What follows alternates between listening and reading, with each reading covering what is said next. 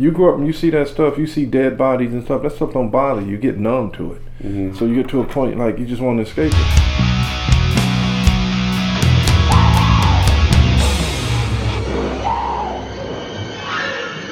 Here's Johnny.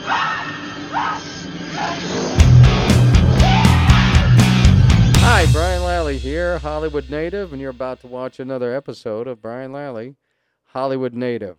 I'm sitting here with Scott Williams, my partner in crime, and the reason that I am here. How you doing today? I am fantastic. How are you? I am fantastic, never better. Who do we have on the show today? Today, Brian, we have a great guest, Rob Tyler.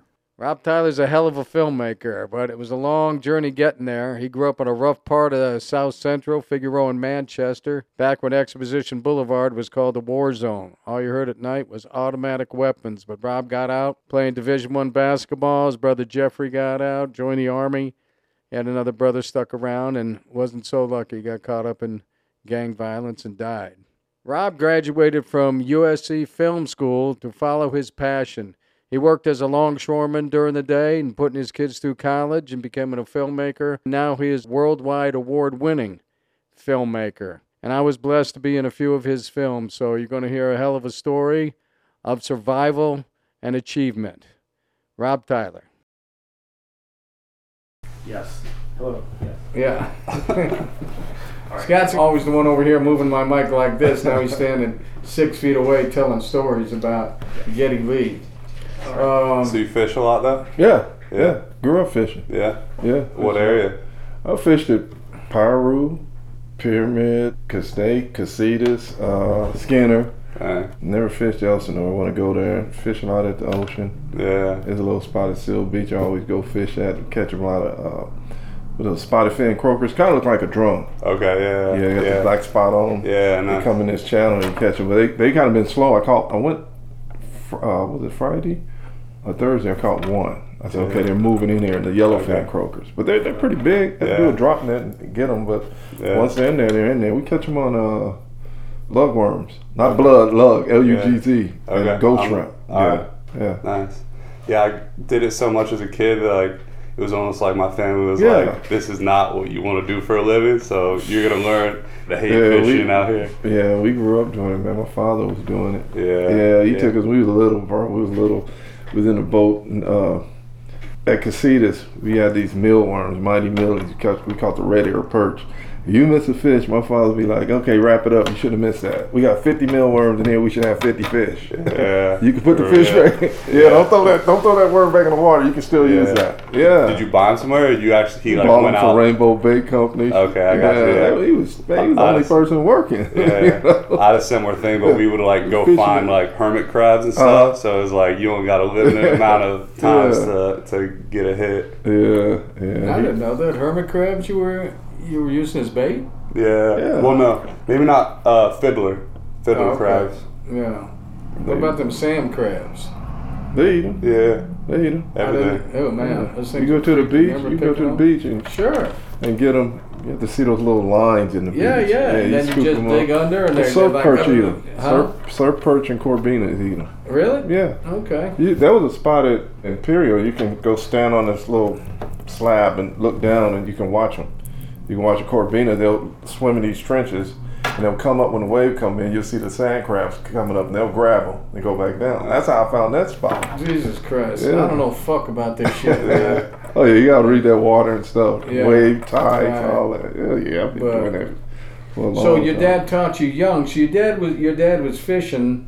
So your dad had, at one time, you guys were you in the house yet in South Central? When he lost his job and was like basically so you were in the house, 88th and Figueroa. Yeah. And so man. I mean, I just like the story about people who don't let themselves get down. Your dad lost his job. He had 5 kids, and he went down. And he started fishing. Yeah, we was living on at Honduras Street over by George Washington Carver High School, over by the train tracks in Alameda. Oh, okay. So he was living there. That was like $50 a month rent. Jesus Christ. They saw you coming. And he moved to 88 Place in Figueroa because this woman named Sister Collins who was at church with us. Went to church. She had the house, and she started renting it to him for $70. So she got stuck. She bought a house in Ladera Heights, so they got stuck with two, and they gave them offer to buy it, and they bought that one. Oh, I thought it bought it from the Jewish family who had the kosher market. No. I think Esther Collins probably bought it from them. The Waziski family. Right. The meat market that we were shooting right there. Yeah. Right. They probably bought it from them, but he bought it from Esther Collins. So it was a mixture of stories, but two stories when we did The Last White Man. It was a mixture of they were renting it first, and then because it was like a 1 bedroom we was in. Right. So we got that. It was a 4 bedroom. So we all had rooms. I guess they told him after a while you want to buy it, so he wound up buying it.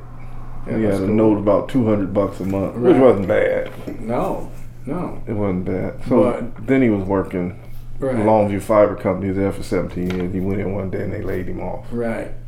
And then he got up every day, went down fishing. He was already fishing. He fished on the weekends. Right. Mm-hmm. He would fish and we would hunt, like right around Christmas, Thanksgiving. We'd go hunting in Bakersfield. He's a hunting motherfucker, man. He was over there when we were filming The Last White Man. We shot at his family home. His dad would just be watching him hunting shows all day, getting camouflage, getting camouflage so they could kill a wild turkey. I'm gonna hide here and I spray myself with this. Wild turkey walks up like 5 feet away and they're like, "Bam! I got me one." You're damn right, you got me one. Yeah, he used to take us hunting in Hanford, Tulare, up that way, Fresno. Yeah. They shot rabbits and pheasants, but we used to walk in these long cotton fields. My buddy's like, "None of you guys ever been to cotton fields?" I said, "I've been to cotton field." "Where you been to cotton field?" "Up north." Yeah, we walk in them. They call it comb the field. We'll walk through them, step over, walk back, step over, walk through. Okay. And pheasant jump up. They shoot if you have to stay in the line. Don't go in front. Don't lag behind, so you won't get shot. Gotcha. And then the rabbits go kick that bush. Rabbit jump out there, shoot it. So that's what we were eating. Yeah. You know, that was around Thanksgiving. So you either had the Canadian geese or the pheasants to eat for Thanksgiving and Christmas. Yeah. We wasn't getting no Christmas present. We got true meaning of Christmas. Wasn't none up under that tree. You know? It was like you got a meal, a roof over your head, and you're good. Yeah. Yeah. Make you look at things a little bit, realistically. Right. Yeah. Right. Yeah, that was it. So your dad was down there every day and he met that cat, Mexican cat was it, that told him about the... Longshoreman? Yeah. That was Buzzy. It was a white guy. Buzzy. White Yeah, guy. he was down there fishing. He was going out at San Pedro. Right. 22nd Street Landing in San Pedro. He's going out on the charter boats there. Right. He would sell the fish for like $2.50 a pound. Mm-hmm. Pay his house note. Then, of course, we had to pitch in. We was working. We had to pitch in, pay rent. Yeah. He's 17. Hey man, start paying rent and get out. So he was fishing there, catching a lot of fish, and he would take them and go up to the church. We were at Christian Missionary Baptist Church. They would go there and sell the fish. This place called the Annex. They would sell fish dinners there. Mm-hmm. And then he had customers that would buy the fish for him when he catch them, and he'd sell them there. Right. And that's how he's paying his note and stuff. Right. And, Grinded. yeah, so Buzzy asked him, what did he do for a living? He said, you see me doing it. He said, man, I'm going to get you in as a longshoreman. So that's how he got in there. Okay. Buzzy's a good dude. He's the only white person that came to my brother's funeral. So yeah, he was a real good dude. Real good dude, man. Yeah, so that brings us to growing up in South Central at that time. Mm-hmm. People have heard rap songs, seen movies, but you were there in the early 80s when it was... We played football in the street. We played with Freeway Ricky Ross. Right. We lived right around the corner. Right. And, well, I don't want to say they were... Ricky was always in the sun, but it was a bad neighborhood. It was bad. So you had to... If you're going to survive it, it was kind of like there was a group of us. We all grew up. It was probably about 10 of us. We all had our little 10-speed dirt bike with tire fishing poles on it and ride down Manchester Boulevard, go to Playa del Rey to fish. Mm-hmm. And then that crowd started getting smaller every summer. Guys get older, they start joining gangs or whatever, going to the mall, hanging out. So it'll be, maybe it'll go down to 5 people ride to the beach, 2, then 1. It was just me riding. Mm-hmm. A lot of them started getting into gangs. And in the 80s, right around 82. Well, 82 was when it got... That's when crack hit the streets over there. Yeah. Well, so all the killing stopped. And it's like a unity thing because everybody was selling for Ricky Ross. So at that particular time, I was trying to get out there. That's when I went to El Camino College. They called it free base until they realized nothing was free about it. Then they called it base. Then they called it pre-rock. Yeah. Then they called it rock. Oh man, those guys. I used to go to Manchester Park. I had to play basketball to pay my way through school. My parents didn't have no money. So, and I didn't play. I went to Birmingham High School. I didn't play basketball there. I played football. I used to go to Manchester Park to work out. And these guys walk in with bags of money. That's when they had the paper bags, ABC market right on Manchester. They come in with bags of money and dump it on. I ain't never seen this before. Dump it on that little stage in the gym. Dump it on the stage. Our account was all bound together. It was like $2 million. I get my jacket. I said, I'm gone. To me and my people, too much money. I'm out. Right. Rick put a lot of money up in the community, and if you wanted to sell, they never force you. If you wanted to do that, then go talk to him. But I always went the opposite way. I wouldn't deal with him. I had to catch the bus, to El Camino, and then I worked washing pots for like, God, wait, 2 years. $3.35 an hour, 15 hours a week, $100 a month. Not to give my father 90 and keep 10. I'm like, man, you taking all my money? Like, well, get another job. So I started working at LAX Hilton Hotel as a banquet house. I'm setting up for banquet events. And that's how I bought my car. 1974 Maverick. Right. Oh, bought that. That was my car, man. The grill was all out, but I bought it, and that's what I drove. That left El Camino, went to LA City. Right. The LA City College. That's when they got me film program. I didn't know what I wanted to do. I kept saying I wanted to do something. I was back there washing pots one day. I kept having majors at El Camino. It would be computer science, business. And I would change my major. And one day I was back there watching. You always wanted to do films. When we used to go to Lake Casitas, we'd be on the 101 freeway. I wouldn't go to sleep until we passed Universal. They had that big Frankenstein head up there. Yeah. I loved that. And then when I came back, well, I'm jumping ahead of myself. When I came back from Alaska, that's when I went and started working at Universal. But at LA City, that's when I started doing film. Right. Awesome. I did, yeah. Was that staying away from the temptation of that big money? Oh, that money didn't bother me. I don't love money that much. Yeah, I'm saying, like, was it more of like a fear of your dad, or was it like you were No, I just wanted to get out the hood, man. Yeah. God's honest truth. It was like I was escaping. Right. That's the God's honest truth. It was like when you grow up and you see that stuff, you see dead bodies and stuff. That stuff don't bother you. You get numb to it. So you get to a point like you just want to escape it. Yeah. I just want to go somewhere where I don't want to have to look over my shoulder. There, your head's on a swivel. Oh yeah. So I didn't want to live around that. You know. So when I went to college, it was fine. I hated the weekends because I got to go stay in the ghetto for a weekend. Yeah. You see what I'm saying? So when I went back and left, started going to the movies at Hawthorne Mall. Right. I'd go to Multiplex and stay there all day. I would go work out and play basketball and then go that evening come back at 11. Okay. Yeah. And then I had Howard Chambliss, his parents, I used to hang out with them. Then everybody started going to Westwood. So it was always trying to avoid that area. Gotcha. You know, you staying out of harm's way. It wasn't the money, it didn't excite me because I knew I could always go out and make money. Yeah. But I mean, you seen what these guys were doing. And to get it, that's where it gets you. You know? Yeah. Yeah, my brother got caught up in that game. My brother was doing it. Yeah. Yeah, you know, we was talking about that when they said they're addicted to the chaos. Yeah. Yeah, he was doing it. He was selling, and he got killed. Like a block up the street. And then these guys, when they shot him, sure scandals on, they were going in his pockets. Yeah. So I remember they came by my parents' house. He went to the hospital with John Doe. I had to go in there identify the guy. And it was just so weird. When I was in there identifying his body, I'm looking at the doctor. I'm like, man, I know you from somewhere. Where'd you go to school at? He said, I went to Washington High School. I said, no, I didn't go to Washington. I know you from somewhere. He said, I went to Howard University. I said, no, I know you from somewhere. He said, I went to El Camino College. I said, that's where I know you. So that was just weird that this guy's in there. And he told me, oh, when you brought your brother in, man, he wasn't breathing. You know, he was dead. I tried to survive him. He was getting no oxygen to his lung. I said, okay. So, you know, I remember going back to my parents' house, and you had these guys. One of these guys came by. They always come up on a bike. You know that. They ride on the dirt bike. He came up. I got out the car, you know, and I told the guy, I said, look, get out of here. So you tell your little homeboys, don't come to the funeral. So they, and the guys were like, well, okay, so what's your name? I said, my name is Blade. I said, your mama didn't name you Blade. What's your mama name? Kevin. I said, okay, Kevin, you go and tell everybody don't come to the funeral. You guys let him die in the street at John Doe, don't come to the funeral. So they went and told the detectives I was in the mafia. So the police came by. They said, this brother in the mafia, and the guy's asked, I'm not in the mafia. I'm like, guy, you know, I just told him don't come to the funeral. And the cops knew. He said, where'd you go to school? I said, I came out of SC. He said, okay. So they knew. And one guy when we was at the funeral, one guy come walking in, he just looked at me. This guy named Tyrone that lived across the street, who called me about a month ago. He just got out of jail.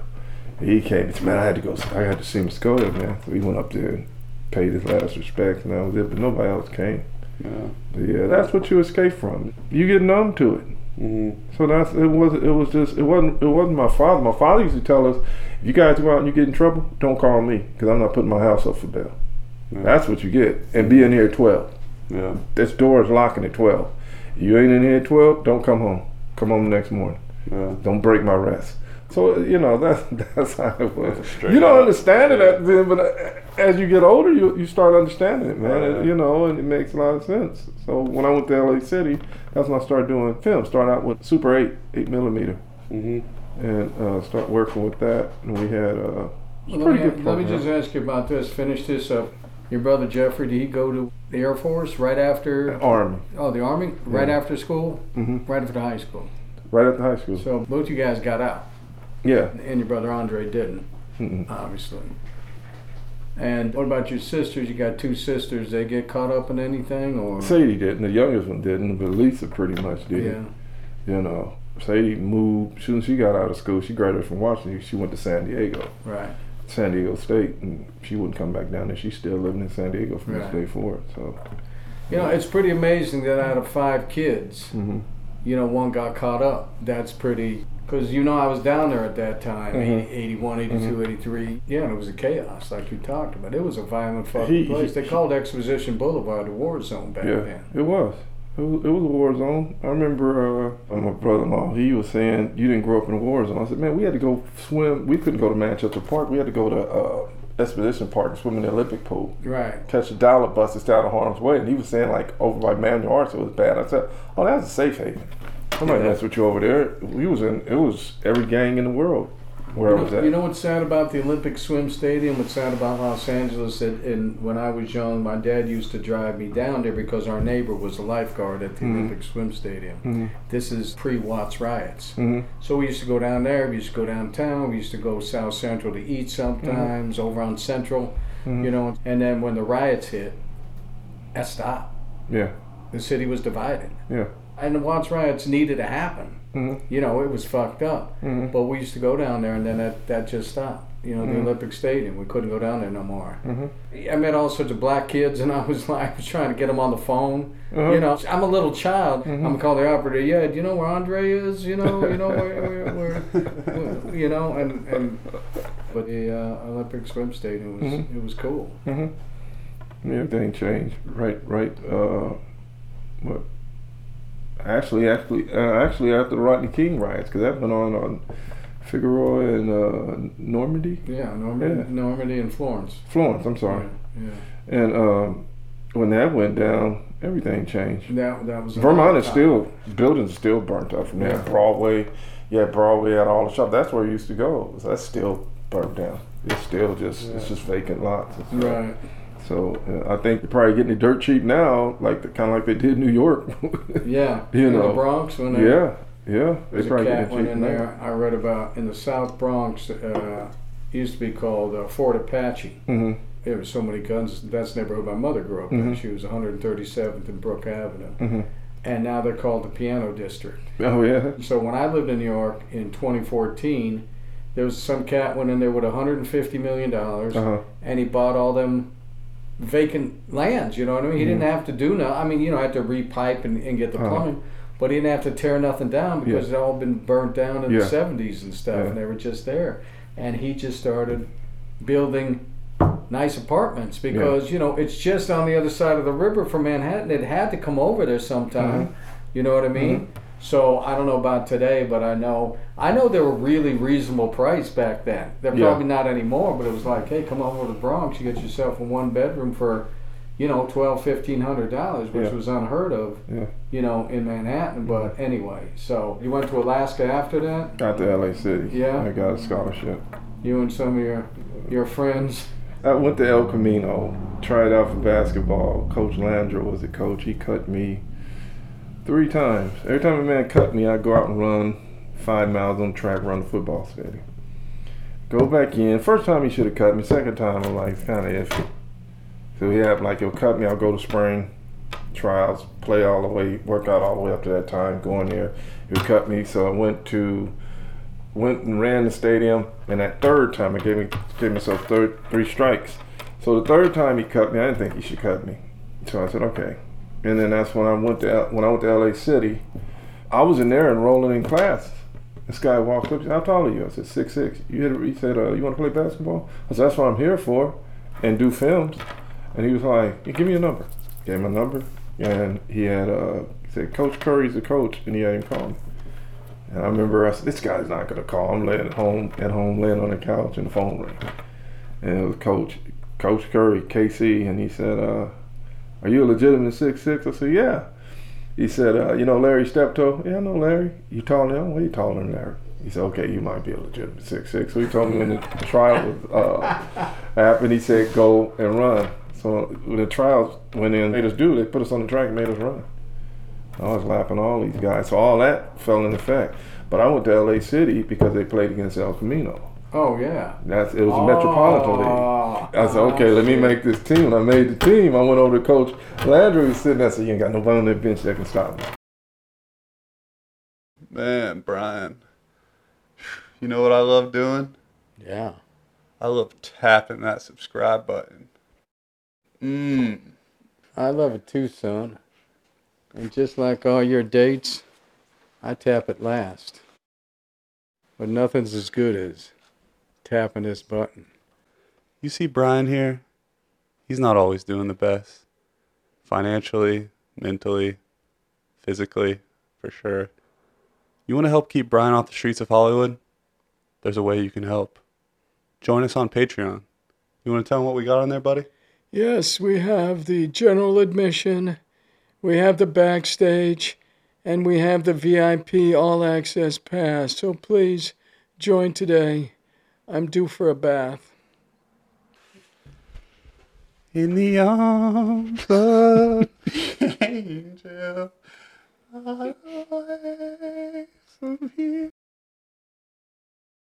Hey. And I was just pumped up from that. Yeah. And he was standing there looking at me. I said, "Should have never cut me." And we played against him. And I went back that spring to go play because all the ball players were going one area. We would go play. And he told him, "Get him out. Tell him to get out of my gym." Tell him to get. He said, I quote. He said, "Tell a nigga to get out of my gym." Coach Landro was black. He said, "Tell a nigga to get out of my gym." Yeah. I said, I leave. So I'm like, "Man, why you going off on him? You got a scholarship. You did 1 year and got a scholarship." I said, "Man, because he cut me. He shouldn't have cut me." You know, and guys, actually my motivation. And then I wind up going to Alaska. Right. And they told me they had film, and I went there. There they had radio and television. So I was doing radio and television. You and a handful of other inner city brothers out there. It was only 12 in the whole university. Right. 5 was on the basketball team. We still tight from this day forward. Yeah. But it was cool. I loved Alaska. It was fun. Yeah. That's the first thing I did. I went out there and said, "Man, take me fishing." They took us to the river. Hey. And Rocco, my roommate at the time, he said, "You can't fish." I said, "Man, I can fish." And we were catching grayling. Okay. You used to see the salmon floating up, dying and stuff. And we was catching grayling. But the funny thing, you just some dumb kids out of the hood, man. We're flying over. We landed Seattle, Washington. All I heard was Washington. This is how much I paid attention in class. So we're flying over, and I'm asking my buddy, "Do you see the White House?" You see the White House? I just see a bunch of trees. He said, "Man, that's in D.C. There's 2 Washingtons?" I was looking for the White House, man. I was looking at trees, dude. I'm like, "Oh, we ain't never been nowhere." That was my first time on a plane. Yeah. I got on a plane with a suit and tie, and they were like, "This your first time flying?" "Yeah." "You supposed to wear a suit and tie?" Yeah. "No." I'm looking at my buddy out on a sweatshirt. So this is my second time. You can wear sweatshirts and pants and stuff. I didn't know, you know. So I'm going away to meet these people, and then we got there, and there was all these people there to meet you at the airport. And that's when I start forgetting names. You know, take you in the first place, take you to the gym to show you the gym. I didn't go visit school. I just said I want to get out of LA. The further the better. And then went there. It was nice, but I mean, I don't think those guys was racist. I think they were in a time warp. But I remember Coach Lee said, "Catch the ball. What's wrong with you? run and catch a pass and go to the end. Catch the ball, what's wrong? You got an Afro machine on your hands and saying all this stuff. I'm like, I was talking about, but man, if he would have said that today, they would have had him in court. Right. I wouldn't have said nothing. I was just laughing. I thought it was funny. Right. And Rocco was half white, half black, so we heard jokes. Went downtown to do these photo shots, and they were saying, we got on the van, they said, blacks in the back, Rocco, you get in the middle. So, you know, it was just the teammates, they cracking jokes and stuff, but, you know, all of us like a family. It was a different time. People would joke. It wasn't like... And the people who the jokes were about didn't get mad. No. Like now, outside people get mad. You should have said that. It was classical. We would talk about that stuff now and laugh. I said, hey man, that was classic though. Yeah. You sit in the middle, I said, that was classic. So it's John Skidmore, the guy that said it. But I mean, it was funny. What about your buddy had the fight with the street sign? Oh, we were coming out the dorms and he got drunk. He was down there just pulling those street signs in the snow. I hate this place. He's just pulling them, lanking them over to you. Lay down at 6'6". Rocco was big then. He's just pulling them over. He's laying in the snow. And I'm like, man, what are you doing? He's just laying there pulling the signs over. Signs are leaning over in the snow in Alaska. I'm like, oh my God. I mean, it was fun. It was different. And I stayed there a semester. Because they were messing with our money, and I'm like, I'm out. I left and went to Oregon, Concordia University, stayed there for 4 days. The guy gave me a car, I got Nike stuff, and I'm like, Coach, this ain't working. We gave you a car, you can go to Portland State to take the films. You can go up there, take the classes, we'll pay for it. I'm out, this ain't working. Portland was cloudy all the time. Just you come out the hood, man, and everything's slow. You know what I mean. You think something's going to happen. State, that wasn't Hersey Hawkins. Who was it? We was at Concordia University. Who led the country in scoring from? That was he just died. What was his name? We were just talking about him the other day. He went to Manuart, went to Portland State. The Lakers wouldn't pick him up. He had an attitude. Right. What's his name? Strange name, wasn't Hersey Hawkins? Yeah, he can score. I played on the team with him. Pick up ball. He don't pass the ball. Yeah. I do to get 30, 40 points. The last game they were playing against them, and they won. They won that money. Now Marcus Johnson, what was that guy's name? They said he still lived with his mother. They had to go pick him up. What was his name? No, he was only famous like us because they just got him to get in the film. Freeman Williams. Freeman Williams, there you go. Freeman Williams, that's him. Right there. There you go. Oh, dude, he did just die. Yeah, he just died. He died on James Franco's birthday, April 19th. He just died. Fidel Castro, you mean? Huh? Fidel Castro. He would not pass that ball. Yeah. Yeah. I saw, what's his name? Hank Gathers and the other cat. Bo Kimball down at Irvine when the Summer League was down there. He had 69 points in a Summer League game. He was trying to break 70 and Pooh Richardson would not pass him the ball. Would not. Yeah. He was like, he was just like, Yeah. He's like, I got 69, let me get the ball. He was wide open. He was like, I ain't giving you the ball. Yeah. Fucking jealous motherfucker. That's what Freeman Williams do. You playing that dude, look at him, would not pass the ball. He can shoot.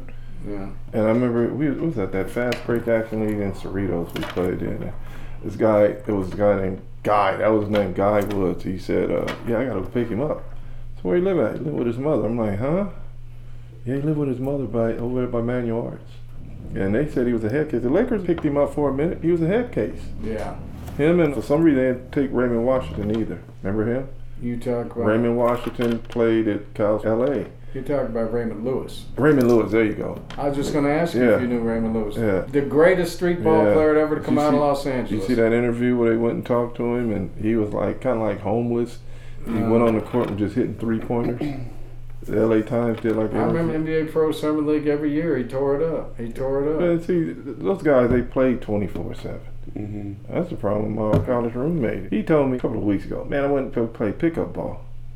Bro, you 55 years old with a pacemaker. Yeah. You playing pickup ball for? A lot of them are just stuck.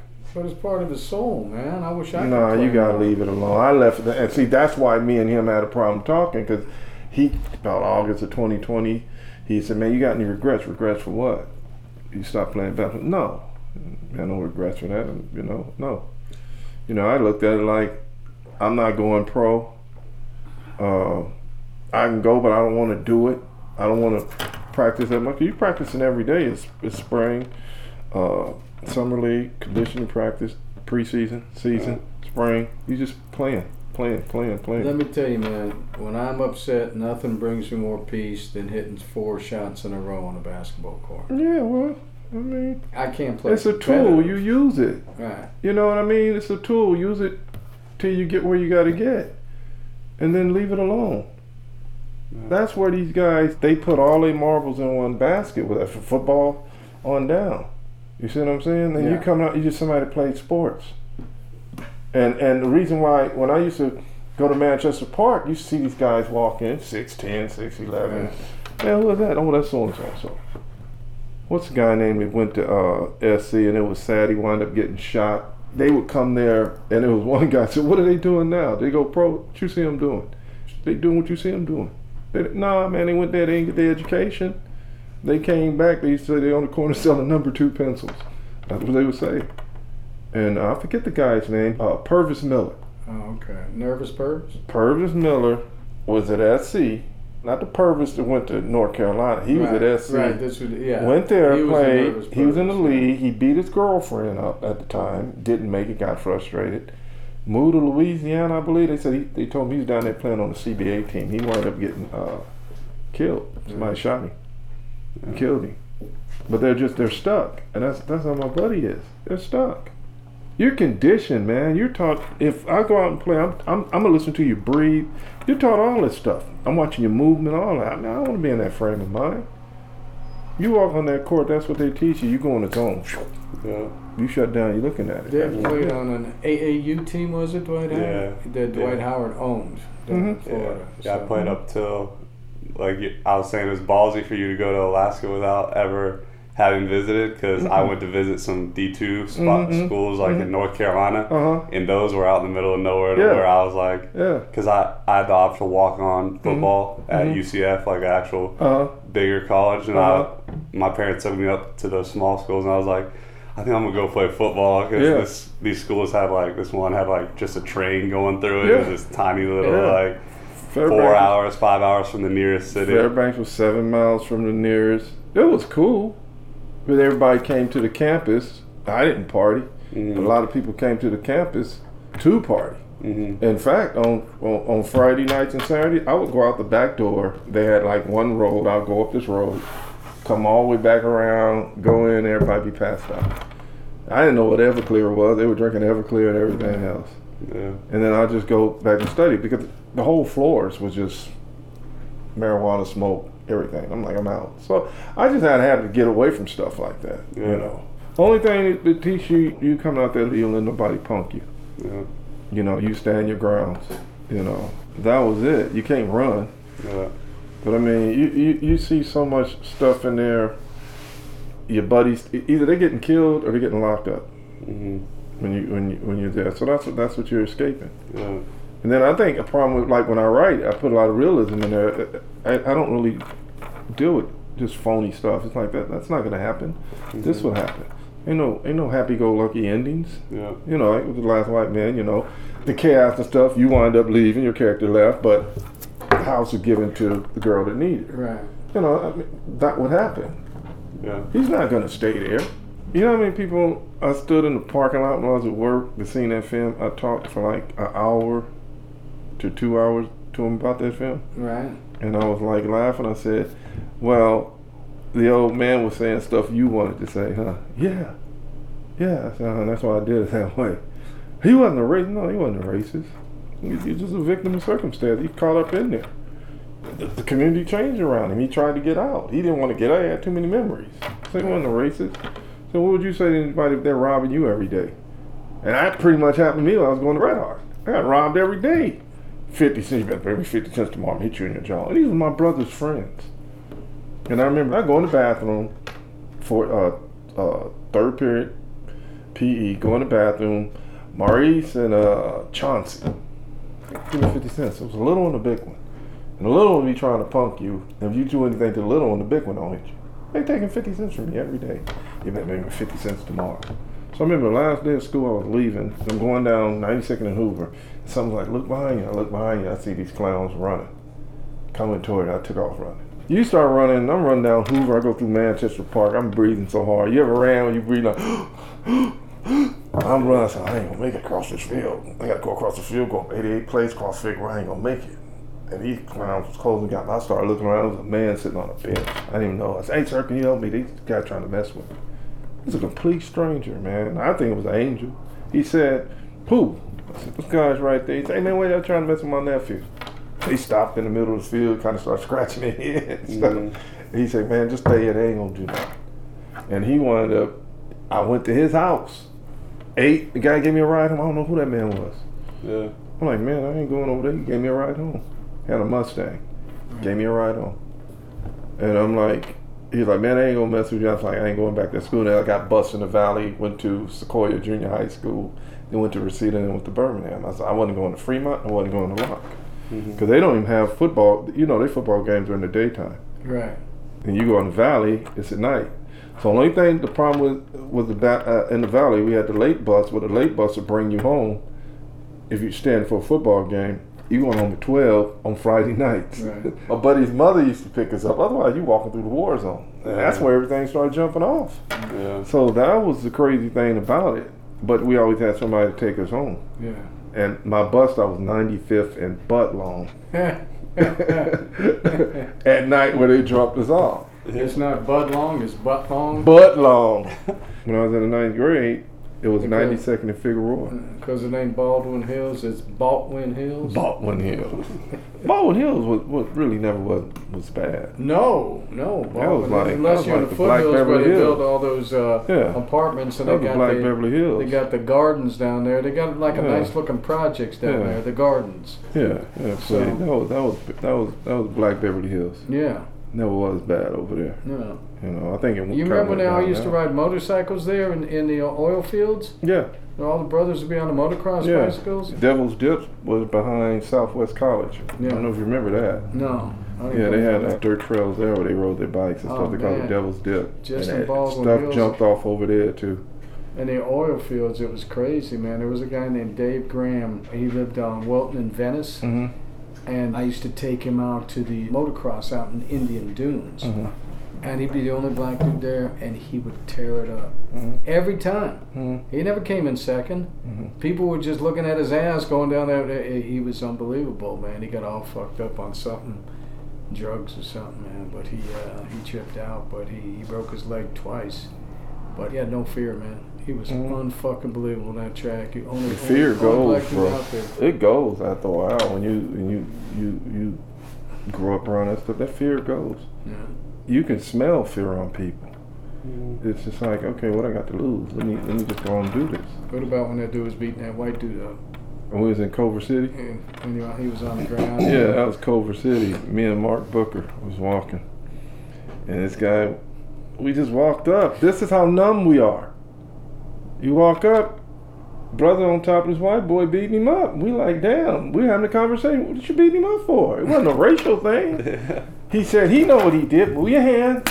He said something. Move your hand. He said, dude, help me, guys, help me. And we're like, well, what the fuck did you do? What did you do? And the guy's like, hit me. Where you come from? You don't get involved with that. Mm-hmm. Hey, man, it's one-on-one. He can't handle it. Okay, now if he start beating me, hey, okay, man, come on, get up off him. So we went to the store and came back. He was still beating him. It's like, damn, man, you still? You know, but we never found out what happened. But he was on top of the guy. I mean, you didn't let that get in your business. Yeah. You don't get in nobody's business when they're doing that. Mm-hmm. That's how numb you become. That's right. If it's your friend or something, you can go up and say, and we walk out and now somebody jump, hey man, you good? Mm-hmm. You say, nah. All right, hey man, you break it up. Hey man, come on man, get up out of here. Yeah. But it's like, I'm good. Okay, go ahead. Yeah. So you watch and make sure nobody else jump in. These guys now, they pack rack people. Yeah. I remember I was walking with my friend when I first got to the waterfront. And these youngsters came up and they blocked the sidewalk. You know how they do that. If you cross the street, they're gonna punk you. So you gotta keep walking. So I took the one and just picked him up and sent him to the side. Mm-hmm. And I said, man, come on, dude, get out of with that shit. And we kept walking. They was like, okay. They said, damn, OG picked you up, put you aside. Why you don't walk and bump into me? Mm-hmm. He bumped their shoulder or something. That's why they start something. I remember little youngsters picked him up, set him to the side. Yeah. It's stuff like that. The youngsters don't really respect the older people. So it's stuff like that, man. Yeah, I remember especially dropping my now. daughter off. She went into a store, and these cats was hanging out. You hood, you sitting. I'm sitting in the car watching. I said, okay, I'm waiting for her to go in there. When she went in, I said, they say anything to her, they can speak. If she ignore them, and they'll call her a bitch, I'm out this car. You've been watching Brian Lally, Hollywood Native. Now I want to talk to you about something I'm really passionate about, and that's teaching acting. So I co-founded Lola's Acting School with my son, Kyle Lally, Lally Acting School. I've been acting for a long time now. I have 100+ credits on IMDb, hundreds of plays I've been involved with over the years, and I just want to share that experience with you. What we do differently here at Lola's is we give you practical advice that you can use on a movie set, on a play, an audition, anywhere. We give you the foundation to build yourself as a great actor. If you come to us, you don't know anything, we can teach you everything you need to know to be comfortable on a set and to excel. Don't just listen to me. Look at what our students are doing. Daryl Wesley, who is writing on 2 hit shows, The Game and The Upshaws, and Ben Barrett, who is a series regular on The Politician, Megan Davis, who is playing Amber Heard in the Johnny Depp Amber Heard story. Come check us out. We're at the Historic Arc Theater in the NoHo Arts District. You ever want to try plant-based eating? I have. What, you're a little confused, overwhelmed, you don't know how to get started? Definitely. Well, there's a simple answer to that. Go to Debbie Chew's Chew On Vegan YouTube channel. Debbie Chew is a plant-based RN. I've known Debbie for over 38 years, and she's very good at what she does. You go to the channel, and there's over 300 recipes. They're simple, easy to make, and they're delicious. If you want to try it, you just might get healthy. Give it a shot. Chew On Vegan. I was sitting there just watching. They didn't say nothing. They didn't speak, and they didn't say anything. I said, okay, I would have been on them. Hey, man, that's my daughter. Who you talking to like that? You know, it's stuff like that. It motivates you. Yeah. So when did you start making your first film? I made my first film. The first feature? Well, no, the first short. When you The first short started? was at LA City. It was called The Feeding the Animals. You know, we got the chickens and the pigeons in the backyard. Right. So my mother was a foster parent. She had a couple of foster kids. I showed them, videotaped them, filmed it with 8mm, them feeding those birds, feeding the birds and chickens. Right. That was it. Right. And then the second one I did was it was Life is What You're Looking For. I took a bunch of stills and shot it, and had the Weird Science album from the movie Weird Science. Took a song off there and put on there and used it. And I just shot these shots. I was getting a kick out of doing stuff like that because you had the audience attention. Because what they'll do, you'll shoot it and they'll all sit there and watch it. Right. And they'll write their comments and stuff. But you have to go up in the end and they would ask you questions. What do you mean by this? What do you mean by that? That's where you start saying, oh, okay, this makes a lot of sense here. Right. I can make it say what I want it to say. Right. And it was like, what'd you get? Really, it was just pictures that I found interesting. I shot them, made a collage of them, and shot them and put music to it. And so, that looks pretty good. Look like it's saying something. Right. But I was looking for a rhythm in those pictures. Yeah. You know, it's a rhythm. It's just like when you edit or you write, it's Right. a rhythm. You can shoot a film, and when you start cutting and editing, it takes its own form. Yeah. It's just where it's going when you're cutting it. So now it's like when I write, I try to get that rhythm in a dialogue. Right. In the dialogue, I'll sit there and I'll rewrite a scene 15, 20 times. Sure. Just to make sure it sounds natural and it's flowing. I'm working on a scene this morning when I got up. Now, right early in the morning when my mind is fresh, ain't nothing on it. But it was that, and then that particular professor, I did one film, which I still have it. I did a short. I was going to do it. He talked me out of not doing it. It was just basically a story where this guy, you see this report where there was a serial killer out in this neighborhood, and this lady's walking down the street, and this guy's following her. And you see all these different shots of you following her, and in the end, he goes up to her and says, your shoe's untied. Right. The guy says, this guy can put tension on paper, but you can't do that shot, and you can't do this shot. I knew I can get the shot. You work with me. Right. I knew I can get the shot. So what they did, they start telling you do the full shot, the medium close-up, and then the close-up. Right. I did it when I did Christianity. That was the first feature. Right. And we went to cut that film. We cut it and put it together, and I threw the film in the trash. Right. Because I'm like, that ain't what I wanted, you know. And raise money, Then you got to face these people that you raise money with, and they're like, man, that's okay. We know what you were trying to do. But you start looking at that tension. Right. And you can't listen to what everybody's, like what your party will say, hey, man, make a feature out of it. Mm-hmm. When people start saying, do this and do it that way, blah, blah, blah, blah, blah, when it comes to your creativity, I never told him what to do on the set. Did I ever tell you what to do? No. Huh. Yeah. I can look at him, give it to him one more time. You see him getting into it. You can say cut, and Brian be like, hey, can I do that one more time? You already know. And you see him competing with, him and Greg was going back and forth with each other. So you already know, you pretty much see it. Yeah. So it was like, when he was saying, when that professor said that, I abandoned that. And then when I shot Christianity, and we went to Tinseltown, I did it all over again. Mm-hmm. And started going to the style I knew. Mm-hmm. I even did a short, because I like putting the camera in your face, making stuff move. Yeah. Because you're gonna put the audience in there. Mm-hmm. You got to control their thinking. Yeah. You know what I'm saying? So you want to put them in there. Yeah. You know, and then like they were easy. Some of these actors just easy to cut. Mm-hmm. You can cut with him; he's easier. You'll cut something with Brian. You'll be like, man, I got 4 different ones I want to use. Yeah, I know. So you'll take this part, put this over here, and try. So it happens like that. Yeah. That was all in Super 8. I got a Super 8 projector. I still have all that stuff. Film school wise, your experience at LA City College was like what really got you your wheels turning on? I think it was LA City. Did you go in there thinking like, I know I want to be a filmmaker, or was it more out of like, I know I'm interested in this? No, I knew I wanted to be a filmmaker. Yeah. But it's just you learning, you going in the equipment room, you getting the equipment, you getting your lights. I thought it was just pretty cool to put a hood on the camera, the hood lens. I found out it made it darker because I didn't have enough light coming in the lens, so you see stuff like that. But no, that was it. And then when I went to UAF, University of Alaska Fairbanks, that's when you start, you still got that rush from shooting that, and they got radio and television. You're like, okay, well, I'll try this. And we were on a Rockaway shot a show, and they had the 3 cameras set up, television theater. So you kind of like, okay, this is cool, but I'd rather do film. And then when I went to San Bernardino, Cal State San Bernardino, they had the same thing there.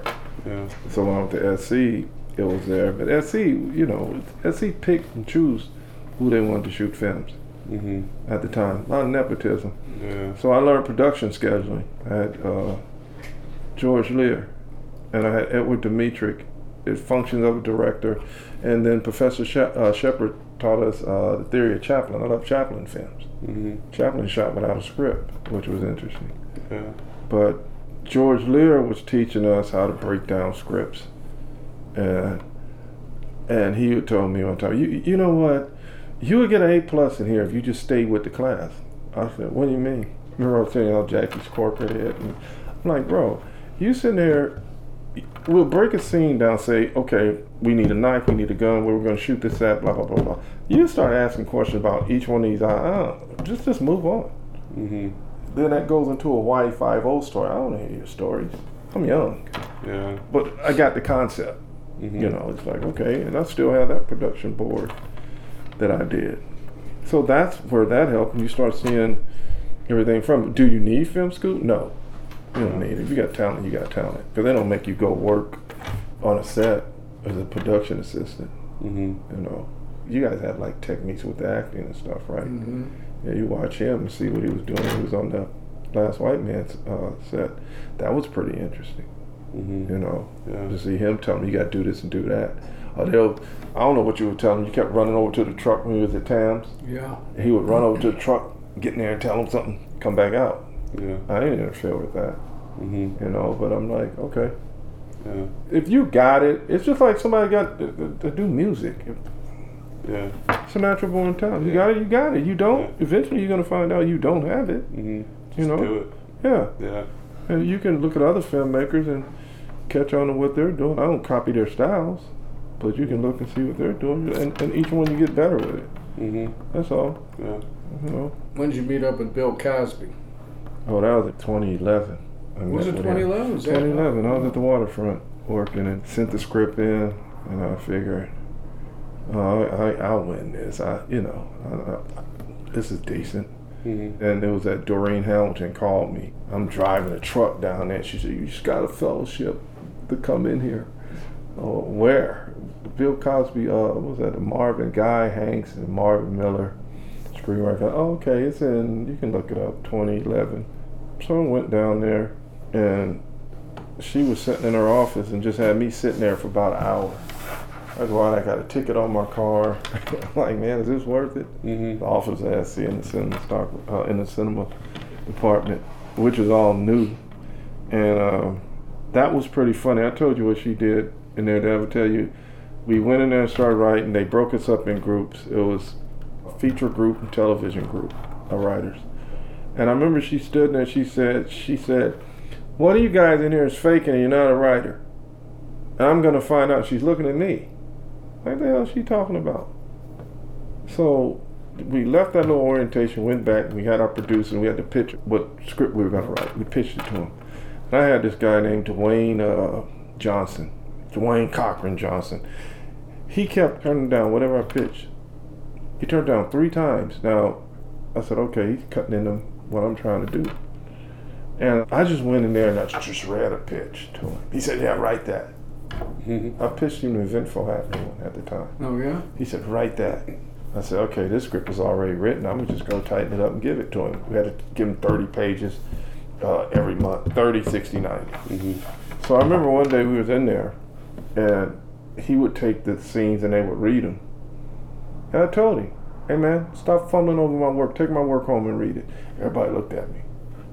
I said, take my work home and read it. He looked at home. I said, take my work home and read it. Don't sit there and read it amongst them. I said, you get a better feel for when you take it home. Yeah. And they were like, wow, why'd you tell him that? So I told him, I'm not listening to nothing you say. I'm here for you to He did, what was this film? Love in Action in Chicago or something like that with Regina King. Oh. It was horrible. And he's sitting there telling us, I said, man, I'm not listening to you. I've seen your work. Now that's just being real. I'm not listening to you. He said, oh, okay, take my work home and read it. I'm like, you either add to what I'm doing, you're not subtracting from it.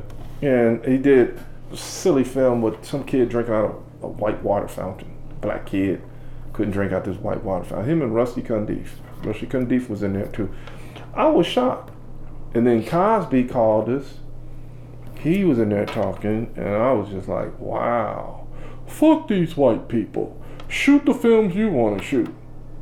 They don't give a fuck about you. I'm like, wait a minute, this is Cliff Huxtable? Yeah. I'm like, wow. Yeah. He's saying all this stuff, and he was talking about this girl, Deborah. She lived in Orange County. I quote what he said. He said, when your ass and your titties got big, those white people wouldn't let you play with their kids no more, would they? I'm like, is this dude drunk? Y'all hold on, I gotta go pee. I'm like, okay. I didn't even go back the last day. I said, I'm not coming back here, fuck this. Yeah. It was like they were playing more with your mind. And Cosby wouldn't take no scripts from us. Here's the Disney guy coming in and saying, hey, we take scripts, we pay our fellows. You're not paying us. You send a percent up. And that was the last time they said that they weren't funded it no more. And Doreen said, don't go out and tell nobody. And then all that stuff came down with Cosby, with those women. And I remember one of the writers called me, he said, hey man, let's go get some coffee. I went to Starbucks in Hollywood. And he said, man, you remember what Bill told Deborah? Yeah, your ass and your titties got big. I quoted. The white people wouldn't play with you. He said, man, everybody in there talking about they don't know what happened. They start taking the fellowship they won off their resume. I said, I'm keeping that on there. I won. I said, I ain't taking that off of there. Yeah. I said, what he did with those women ain't got nothing to do with me. I won that award. So that shows you how fake people are. And that cat was sitting there just, he said, but everybody talking about they remember. I said, they remember. They just, dude, they playing the game. They remember. You know, now, would I take an interview and talk? No, I wouldn't, no. Because he did me a favor. I wouldn't talk about it. Yeah. I wouldn't, oh yeah, Bill Cosby. No, I wouldn't do that. Yeah. But I seen the side of him, I was like, wow. Yeah. And I said, this guy was telling Eddie Murphy not to curse. Right. So you get a whole different approach to it. Yeah. And from this day forward, those people don't, Cosby, they get in there and talk all that black stuff. They don't support me. I don't see one like on there from Last White Man. Right. They don't support you. No. Yeah, so when my buddy be talking about it, I said, man, we don't support each other.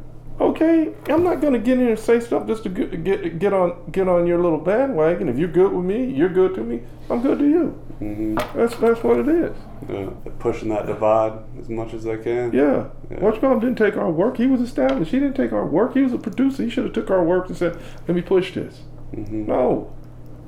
No, he didn't do that. That's why I told him I ain't listening to you. Then he had the other guy that came in, Charles Murray. He did Things Never Said. He did that film. He coming there talking shit. You're just sitting there looking at these guys like, wow. He just came there to see what his competition was. Yeah. Man, you go up in the hood, you know what they doing. When you get a bunch of us around, you know what's going on.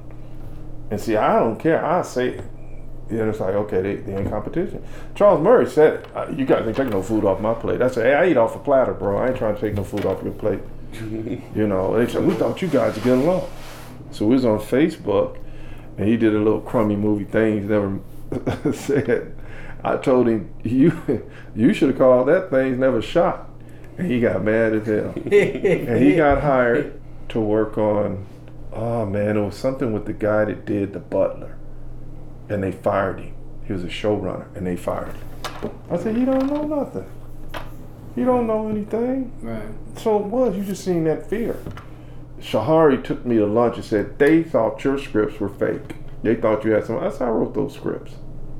Okay? That's why Doreen said what she said. One of you guys in here is fake, and I'm going to find out.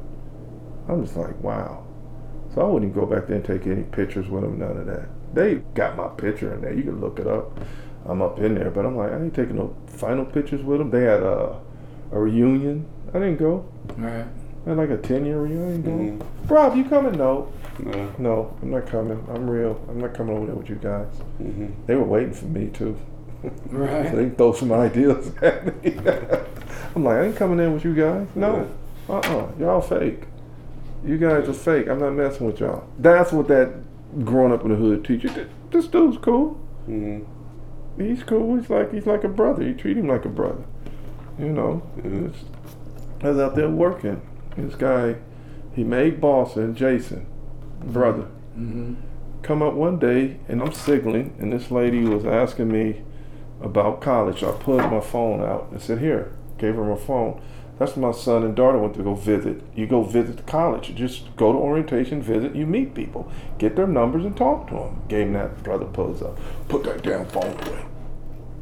Now I know, that's just like me coming up to you. Right. See, you joking, right? He said no. He drove off to that. I said, oh, okay. It's about 2 weeks later, he came over to that site. He said, hey man, what's up? I said, fuck you, don't talk to me. And I said in front of everybody, I said, fuck you, don't talk to me. He's like, dude, you told me to put my phone up. I thought we were cool. I ain't fucking with you. Fuck you, get out of my face. He's following me. So I went up to this guy named Chris. Chris is a little white guy. Everybody thought he was a skinhead. Got a goatee. Chris is buff. I walked up to him. I said, you see this guy right here? Everybody say he's a skinhead. That's my buddy. He's not a skinhead. Chris just standing like, oh shit. I'm like, no, he's real cool. I said, we broke bread together. That's my buddy. I stand up for him. I said, just like you should have stood with me. You shouldn't have said nothing. I wasn't even on the phone. I gave the phone to the woman she was looking at. Yeah. I was just playing. You don't play with me like that. You weren't playing. Okay? So I had to tell him. They put you out there to get on people like me. You're a house nigga. I'm telling this in front of everybody. I ain't care. Yeah. I said, that's what you are. That's why you're over here telling on us. Everybody else work with each other. Okay? These Mexicans work with each other. White boys work with each other. You don't come over here and put your phone away. You're a house nigga. Master told you to come over here. I said, these people don't give a fuck about you. Then one day he was out there working. The superintendent came up to him and said, go back to work. I said, wow. He went right back to work. Superintendent not supposed to tell a boss what to do. Well, you know that union stuff down there. Guy was begging me. I said, nah, dude, don't ever do that. Because I wouldn't do you like that. I wouldn't put you on blast.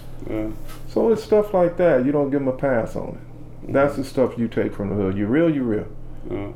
But it's just, the dude was just fake. And that sometimes people can't handle that. Well, I'm not going to sit there and bite my tongue. You know. So people are going to say it anyway. They ain't going to say it in front of you. They're going to say it behind your back. And that's what Edward Dimitri taught us. From the Hollywood 10s. Yeah. Oh, man. I was at SC. He was like, man, you got to look at Beverly Hills Cop? Oh, fuck Beverly Hills Cop. I'm like, a little bitty fuck Beverly Hills Cop. That was asinine. Truck go through and tearing up everything in the goddamn city. Where's the fucking cops? I'm like, oh, wow. He said, that shit doesn't happen. you know, he said, that's not realistic. And that's what he told us. He started talking about his movie Crossfire and all the stuff he did. He bring it in and he tell us. He said, put realism on the film, keep it real. Mm-hmm. The little rich kids was getting mad. Right. Yeah, so, you know, I'm like, okay, I love that guy. Yeah. Yeah, I talked to him, I listened to him. He said, man, he was telling him, put that shit in the drawer. Pull it out 10 years later and look at it. All that stuff you shouldn't put in the drawer 10 years later. You're not ready. Mm-hmm. I didn't argue. I listened to him. I said, it's real. Yeah. So, you know, and here's a guy when the Hollywood 10s was getting locked up, you know, for saying he was communist. He's teaching me. Yeah. I'm like, wow, real cool. Good guy. It was only 2 brothers in the room. Right. Yeah. So, man, It's awesome. well, that was it. So when did you become a magician with this post-production? I would look at those films and I'm like, let me go back and cut this again and cut that again. And then I got that Filmora bought that software program, and they got second unit work that you can put with it. And a lot of that stuff is time. I never did really like doing trailers, but a lot of that stuff started, it was just timing. So like I said, once I got away from that waterfront, my mind's solid now. I can edit and do whatever I want to do. Yeah, but it was a year ago you did Hunting for Women, and I you went back and recut it. Yeah. I knew that film would work overseas. It wouldn't work here. Well, I know, but you made the film look like we shot it in London. Yeah, I downloaded footage and found it and used it and put it in there, stretched the images, bled the color out of it, and threw it over there to London. I knew they would like it. They have a different approach. People here are too busy trying to be politically correct. Right. So that's what I did. I knew it would win. I knew it when I sent it over there. Not to be cocky, because where do the jazz musicians players go? They go to London. They go over there and play in Europe. So it's a whole different outlook. So if you're not saying what somebody wants you to say here, they got a problem with it. Right. Well, Maya Angelou said, fuck it, write the stories you want to write. See, I can look at that piece you showed me, I'm laughing, because I can relate to it. How many people look at it and say, he's whipping him with a belt? Yeah. Someone always That's gotta child say, abuse. Right. No, it's not. He's getting his ass whipped. Spare the rod, spoil the trial. Yeah. I got my ass whipped all the time. I don't have a police record, never been in jail. You see what I'm saying? Yeah. Don't do drugs, don't drink. Yeah. Okay? How many times you been to the Union? The union? Yeah. What? You told me one time that you never had to go to the Union for a problem. No, never. Well, that's what I mean. Never. Yeah, because you were just talking never. about laying out what you've Never. done, and I said you never went to the Union, and why is that? Because I did what I was supposed to do. My 22 phone, years, right? 22 years. My phone was blowing up. How did you retire? Mhm. I said, why don't you read? I took a ding, but I'll get it back because I'll get a raise. I'll get a raise. I was worried about the contract. And, well, what's going on with the contract? I don't want to work here if I get the buyout. When the contract's signed, you'll get everything. You'll get it all the way up to this point. Okay. Well, why am I in here? Mhm. Okay, if I'm in here, you're taking 47% from me, and they're going to take 10% from me in a pension? Fuck it, I'm going to retire. Yeah. And I left. And I can focus more on what I want to do, Right. Mhm. you know? Yeah. So you did Hunting for Women, but then we shot The Last White Man, Mm-hmm. and that won some awards. Mm-hmm. When it was a punish, it wouldn't win anything. Right. Remember? Yeah. Okay, I'm Was coming. that it? I'm coming back on the freeway Right. from Arizona, and it was like, change it into The Last White Man. God was like, change to The Last White Man. I said, okay, that'll draw attention. I said, okay, change it, boom. And then did you see the book? The guy wrote a book called The Last White Man? No. Oh yeah, somebody wrote a book that came out in August. And that other guy was riding our tail. He called his film The Last White Man, changed it. It was black and white, it was about a skinhead. Oh yeah, and so a lot of people getting it mixed up. They were going and looking at his film thinking it was ours. Right. Even Eric at Random, he's like, wait a minute, give me that poster you had in black and white with the American flag. I said, what are you talking about? It don't have Brian on it. I said, no, I don't know what you're talking about. And then he sent it. I said, I didn't do that. That's not my film. That's a short. And then the guy made it a feature. And he was riding our coattail.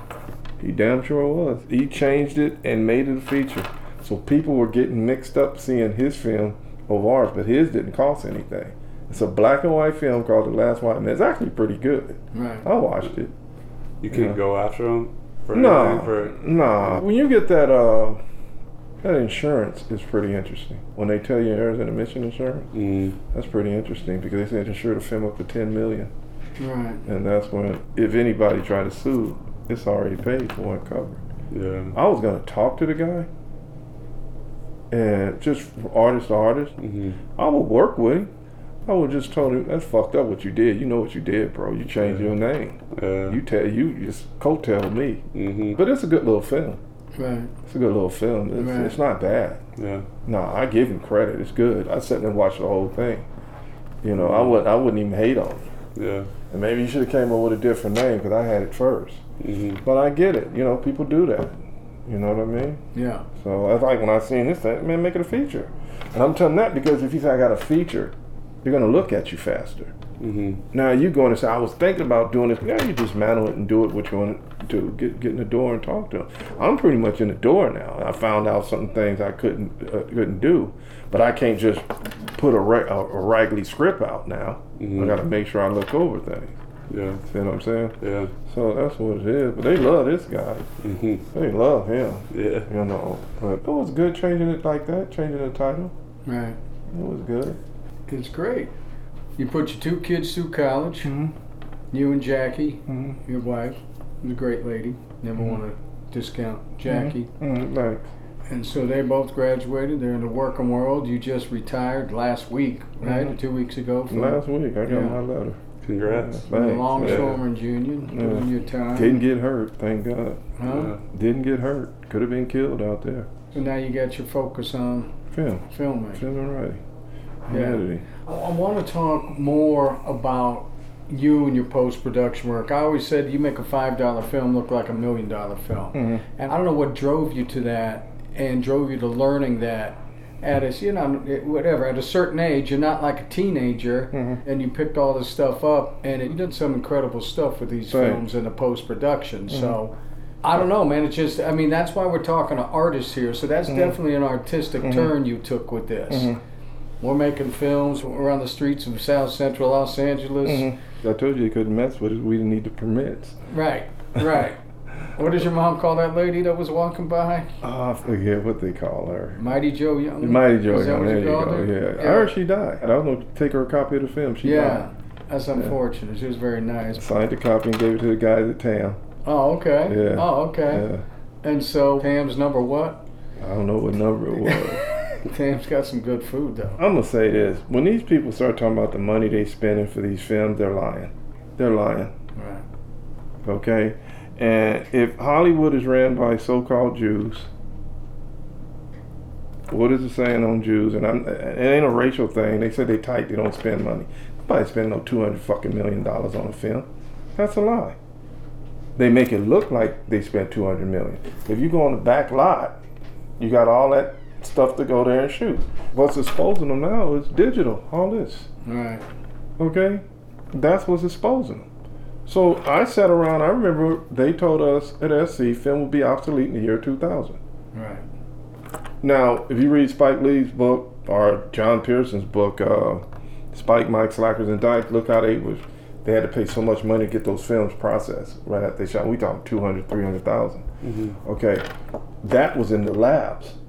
Now, when we did Tinseltown, this guy named Kevin Sazarski took me in there and he was cutting the thing on Avid. That's when Avid came out. Right. And I'm sitting there watching him every night. I said, wow.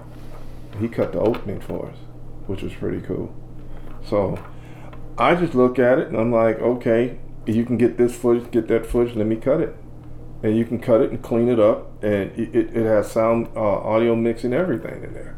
That's on that little bitty system called Filmora, Wondershare. It's Right. Filmora. And I can cut it in Adobe and bring it out of that and put the whole master in there. I can color grade it, drop different filters over it, color grade it, sweeten the audio up. I can do the letterbox and do whatever I want with it.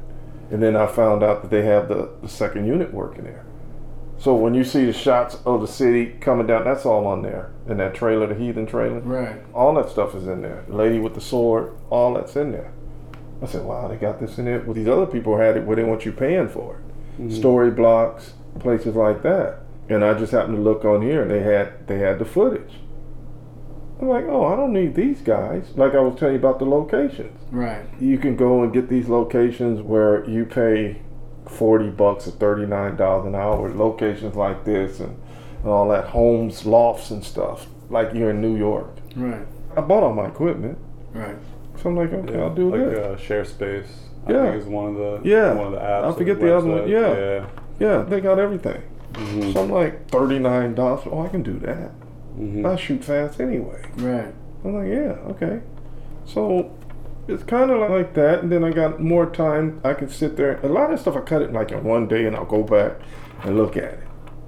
But I can cut it like in that day and go on. The time go too fast for me. I look up, it's 4 o'clock in the morning. I'm like, I gotta go to sleep. Right. And I'll get up and sleep a couple hours, get up and look at it again. I'm like, okay, yeah, it's ready. So I'll throw it on Facebook to see what people say. Right. Then you can shorten it up and whatnot, but it's just, I got more time to focus on it. You know, that's all it is, right? It's when they tell you, oh, it costs this much, you grow up poor, come on, man. When I was in college in San Bernardino, I said, give me a 10-pound bag of potatoes and a can of chili. We'll eat all week. And make the chili cheese fries and make chili hash brown. Come on, man. You can take cornmeal and make cornmeal mush out of it. Then a loaf of bread, you get stuff, rice, butter and sugar and rice. You eat stuff that don't stick to your ribs. So yeah, I already know how to do that stuff. Right. So everybody want to put a price on everything.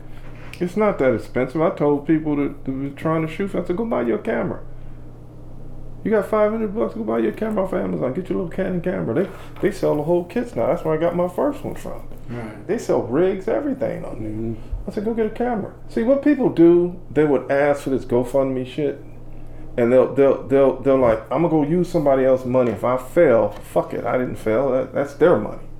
But if it's your money, you're gonna look at it a little bit different. Right. You know, because that's what they told us when they tell you go in here and work as a production assistant. You go in here and you start asking, you meet people, you network to find out what's what. You get these people to help you. Like he's talking about his project. Oh, I helped him with his project. I ain't got no problem with that. You see what I'm saying? I see he's serious. Okay, that's what it is. See, you're serious. Come on, man. I ain't never took no money from you. Right. Have I? No. No. Well, get out of here, dude. You help me, I help you. Right. You know. And I'm like, if I'm shooting something for you, I'm getting more experience. If I'm cutting something for them, that's more stuff on my resume. Yeah. That's how I look at it. Yeah, I always talk about Seth Rogen was talking to a class at UCLA. I was there, film class. And he said, you know, if you come up to me and ask me for help and I ask you what you've done, you say nothing, I'm not interested. Because everybody has a phone. And they can make 3-minute, 5-minute, whatever. And I can see that you're serious about getting it done. So, you know, I mean, that's what it's about. People can get stuff done. Oh, yeah. Like I said, I've seen his and I'm like, make it a feature. Make it a feature. Put it all together and then look at it. And then you can make your decision from there. You know, but you got this 90-minute piece. However long you want to take it. What do you say? You got 27 minutes? The first episode's 28, but if everything was on there, it'd probably be like hour 20 range, I would guess. You got a feature. Yeah. So you put it together and see what you can do with it. You can send it to people and see what they say. And then once you're in there, you can talk to them. Well, I was thinking about doing this, that, and the other. Yeah. And they're like, okay. Yeah. Like I still say Jenna and them should do a 30-minute piece with that 2 girls. Right. Still say that. Right. And there was no script. Right. They strictly ad-libbed, and I had to cut it and put it together. And I sent it out to people, and they said, man, it's pretty good. Yeah. Right. So they can do like a 30-minute piece on that. But that's what it is. You network and help, use everybody work together, get what they want to get. That's what it is. That's the way I see it. Yeah. I always tell them, you need a camera, I got a camera. Yeah. You know what I'm do? Charging? What kind of bullshit is that? Yeah. You know, like I got 2 cameras, I got lights. I bought another set of lights the other day. It just came. I got to open them up and look at it to light the walls up. Yeah. Oh, we want to color that wall. Just light it green. I made sure I got gels and stuff. I got a prison backdrop, like a cell. I said, oh, we can go rent this over here, but I still got a backdrop. Yeah. So, I mean, it's like that. And it's just sitting there. I'm like, you need something, shoot it. Yeah. Use your resources and get it done. That's what you do. It's like, you don't sit up here, I need to raise some money. Man, I got all that. Come on, let's shoot. What you trying to do? Yeah. So he gets what he wants. That's something under my belt, something on your resume. Yeah. That's all it is. People don't think like that. Right. You don't think like that, you know. And that's what you do. If you do that, you're fine. You ever thought of teaching a class? No, not really. I'll teach one. I'll teach one. You kill it for No, sure. I'm just saying. But the thing is that the most important part of the class, and this is why I always said since I first met you that I worked with you every time, is that you're getting it done. Yeah. You were putting 2 kids through school. I mean, we known each other 23 years or something. Yeah. Putting 2 kids through school. Ryan came out in 3 years because he listened. Right. Yeah. Putting them through school, working at the docks, and making films on the weekend. I said, I'm in. I'm in because that's, we didn't really know each other, and that's why I wanted to be part of it, because you were getting it done. And I think the class that you could teach is be called Getting It Done. Okay. You know what I mean? Yeah. Everybody's waiting around Stop for things to be playing around. perfect. Exactly. Yeah. Exactly. But you can get a camera, you can get phones, you can get whatever, and get it fucking done. There's a guy that came out of U of A, a little brother, D. Fidarius. He's on YouTube. And he talks, and I'm like, I want to send him a script so bad and say, man, let's work together. I said, he's a little bit too technical for me. Right. He's one of those film school techies. I hate that. Yeah. Yeah. Yeah, just shut up and film. Right. You hear that and you walk in, you hear all that. I'm like, shut up. They ain't filmmakers. They just talking. Yeah. And he made a film, and he put it out, and they burnt his ass. And I'm like, yeah, because it was something about you. You trying to act in the film. You see, you don't have no stories. Nobody care about you. Tell a story. And he had it all about what he went through with his mother. Right. And it never got picked up. He can shoot. Yeah. Well, I'd love to give him a script and say, hey, man, be my cameraman. Right. Yeah, he went through something. He had some type of breakout. I think it's stress. But, it's just like when I got my kids to school. I took this Spanish class at SC. They said, this is the first and last day we speak in English to you. And these white kids in there. I was the only brother in there. But this kid was, this dude was in a military suit. They all spoke 3 different languages. I said, how many languages you speak? 3? I mean, you speaking Spanish fluently? 3? You 3? I said, damn. He said, man, we went to private school. So what are you talking about? He said, well, you think we up there? No. I'm asking you, what are you talking about? He said, we went to private school. You ever have kids, put them in private school. This is in 1988. I said, okay, what's the point? He said, they keep them 2 to 3 grades ahead of their original grade. I said, are you serious? He said, yeah, we all went to private school. He said, you ever had kids, put them in private school? And I never forgot that. And what did I do with Megan and Ryan? I put them in private school. Yeah. Had to pay money, especially when Ryan went to Bishop Montgomery. Right. Oh my God, that's like Little West Point. Yeah. But when those kids graduate, they didn't play there. You late, you got detention. Yeah. First day, you late, you got detention. You got 2 weeks to do it. You pick when you don't do it. Yeah. Public schools just jumping through hoops and Yeah. churning out workers. Yeah. And then there was another guy I was working for Shoreway. He said, I went to private school. They took us out, went to Santa Monica. As soon as my mother dropped us off, we left. This dude was so damn smart. It was like my boss on the weekend. I said, man, why you not here during the week? He thought, Rob, I work 24 hours Saturday and Sunday, and I play golf the rest of the 5 days. Wait, whoa. I do 48 hours on Saturday and Sunday. I don't come there and work 2 days after. I said, wow, you some be a professional golf player. He told me, he said, they're going to lose. Put her in private school. You can't lose. So that's what happened. And then those kids walked through those universities. Walked through them. Ryan came out in 3. When we picked him up, I said, how'd you do? I got 32 units. I said, are you taking 16? Yeah, well, I remember I used to take 17. Right. And he said, yeah. I said, oh, he coming out early. And then December last year, he came out. So that's why I had that talk with him about, I said, hey, man, you're going to deal with people. They might be insecure that you came out in 3 years. You're going to deal with that. Your brother, you're going to deal with that. They're going to go check. They're not going to believe it. They go, well, let me go check. Oh, okay. And then they're going to try to figure out how they can angle you or how they can deal with you. Get ready. It's coming. I said, but don't get discouraged over that and do what you. I said, knowledge is power, man. It's also pain, but don't let nobody pretty much get you down. Yeah. You do what you got to do. So. Yeah, you know what that 44 stands for? What?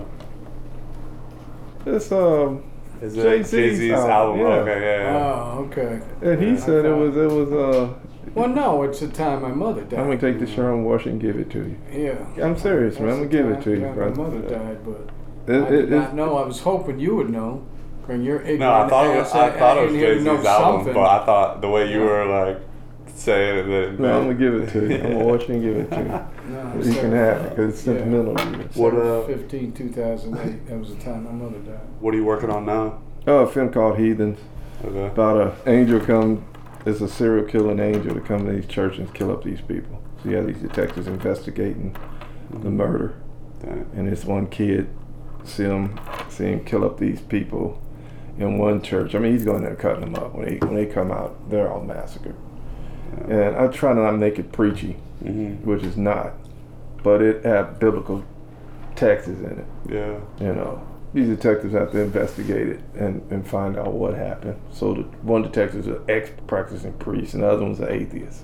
Okay. So of course, when they interrogate this guy, he pretty much disappearing from them. They have problems with him up in there. But this guy have swords coming out. I want the swords to be blue. Jeffrey said, why you want the swords blue? I said, I want the swords blue and I want them different. I don't want to say, it's kind of like a 7 and a Constantine. Okay. You can probably throw the Batman up in there. Yeah. I'm rewriting the script and I got probably about 10 more pages. I'm going to send it to you. Give me a number and stuff. I'll give you a copy of it. Yeah, definitely. Look at it. And let me give this man a copy too. I already do special effects. He does everything. So, well, cool, man. Yeah. Rob Tyler, it, man. Appreciate pleasure, it. man. Thank you, man. My pleasure. Appreciate It it, was bro. awesome. For real. Appreciate it. I'm going to see you anyway. Yeah, well, we're riding home together, man. Yeah, no, Till the I'm- wheels fall off. Rob, anything you want a website or any social media or anything you want Oh, I put Rob Tyler Film Freeway. I'm on there. to? Okay. And then Facebook. I'm Well, on Facebook. and I think Last I'm over White something. Man is available to purchase. Yeah, on Amazon, it's on Tubi, it's on Vudu. Where else? It's all over the place. Target, Walmart, Apple TV, iTV, whatever. It's all over. You can Google it. And if you want to take Rob Tyler's class, get it done. Getting it done. Coming soon. We're going to figure that out. That's going to be coming You soon. gonna put me in this school and let me do it? I said, yeah, you never know. All right, Rob. Thank All you right, so man. much. Thanks, Thanks, man.